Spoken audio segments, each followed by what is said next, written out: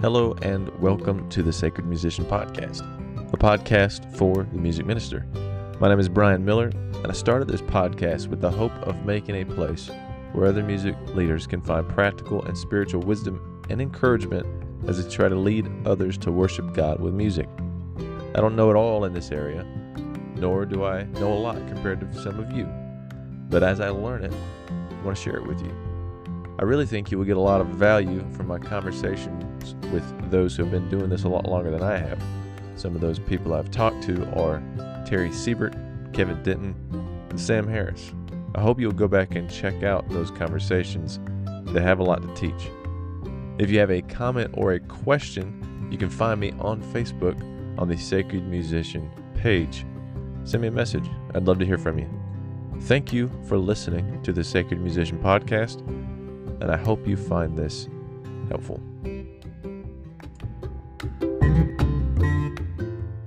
Today I've got a topic that is kind of difficult for me to talk about because I'm a hypocrite when I talk about it. But I mess up with this so often, and that's the topic of prayer. It's been something that has been on my mind for quite a while, something I'm trying to do more, but I just, talked last week about George Mueller, and one of the big parts of his life was the time he spent in prayer and how he asked everything he needed from God only, and we have the records of the wonderful miracles that God worked through his life, but he stayed consistently in prayer. We see the story of Daniel in the Bible. He was a man of prayer.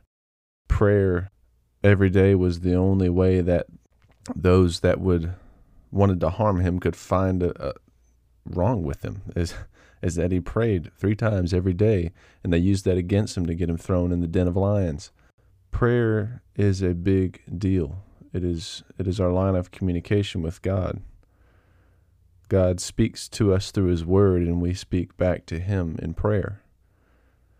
And so I was thinking about this week. I just started into reading the book Fresh Wind, Fresh Fire by Jim Cymbala.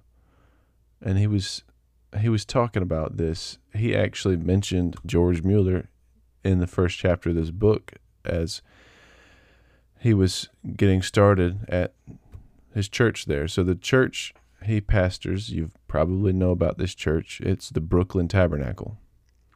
Well, back in the early 70s, Jim Cymbala and his wife just got married in their early 20s, just got out of seminary, and were led to this church through his father or father-in-law, I can't remember.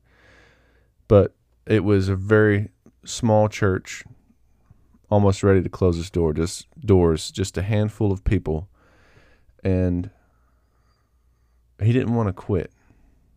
It was a really hard time, and he started praying. He said, well, maybe, it worked for George Mueller. Well, maybe God will do the same for me. This one particular instance, the church had $160 in the bank. It needed to pay a $200 and some odd mortgage bill that month, and he couldn't pay it. But he prayed and asked God to provide the money. And so he walks out to the mailbox, nothing. A little disappointed, he realizes, oh wait, we've got a post office box. And he goes out to the post office box, nothing. Then a little bit more disappointed, he walks back over to the church, and as he goes into the front door of the church, he opens the door. Laying in the floor is a little white envelope with 2 $50 bills, just enough to be able to get him the rent for the church. And God provided what he needed. I would encourage you to read this book. I haven't finished the book yet. I've just really gotten into it, and it's already encouraging me in prayer. He knew God wanted him to pray more. God showed him that's what was missing in the church. And he went out on sabbatical, I guess. His health was getting down at one point. And he went down to Florida where his father-in-law lived to get some better fresh air. And he was praying over this church, and he had a moment where he knew that God spoke to him and said, actually, let me just pull it up here. That way I can just read it. Where God told him, "If you and your wife will lead my people and pray and call upon my name, you will never lack for something fresh to preach. I will supply all the money that's needed, both for the church and for the family, and you will never have a building large enough to contain the crowds I will send in response." And this was back in the 70s. And now, Brooklyn Tabernacle is a megachurch and has a wonderful choir that has put out some beautiful music that is honoring the Lord. And just after this moment he had in Florida, he gets back the very next Sunday. He gets back to his church, and he has a traveling minister just passing through. He meets and invites to just say a few words up at the pulpit. And this minister walks up to the pulpit, and he just made this statement: "You can tell how popular a church is by who comes on Sunday morning. You can tell how popular the pastor or evangelist is by who comes on Sunday night. But you can tell how popular Jesus is by who comes to the prayer meeting." And then he left, and he never saw that man again. God has been showing me lately, through these stories I'm reading and these instances, I need to pray more. I believe he wants that from all of us.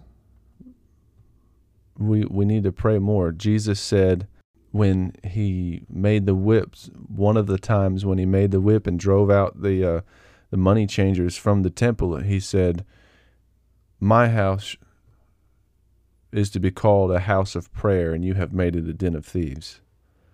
Jesus said that his house is to be called a house of prayer. So I guess my question is, can your church be called a house of prayer? Well, the next question is, well, what does that affect? Everything. It affects the fellowship. It affects your effectiveness out in your community. It affects the way the music goes. It affects the preaching, Sunday school, whatever you have going on. Lack of prayer is a crippling thing. And I say this to myself and those of you listening. We need to pray more. We need to put more emphasis on prayer. So that's what's been running through my mind this week, and I wanted to share it with you. And I hope you will join with me and put some effort in making it better.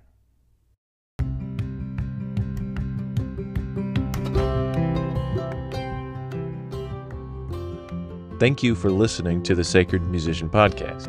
Please subscribe, like, follow, hit whatever button you got to push to keep up with the channel, and leave a rating and review. It would help me out a lot in getting this podcast out there. If you'd like to support what I'm doing directly, you can do so by clicking the link in the description. That would also be much appreciated. If you have a comment or question, you can follow the Facebook page, The Sacred Musician. You can send me a message there. Please do, because I would love to hear from you. Thank you again for listening, and I look forward to you tuning in on the next episode.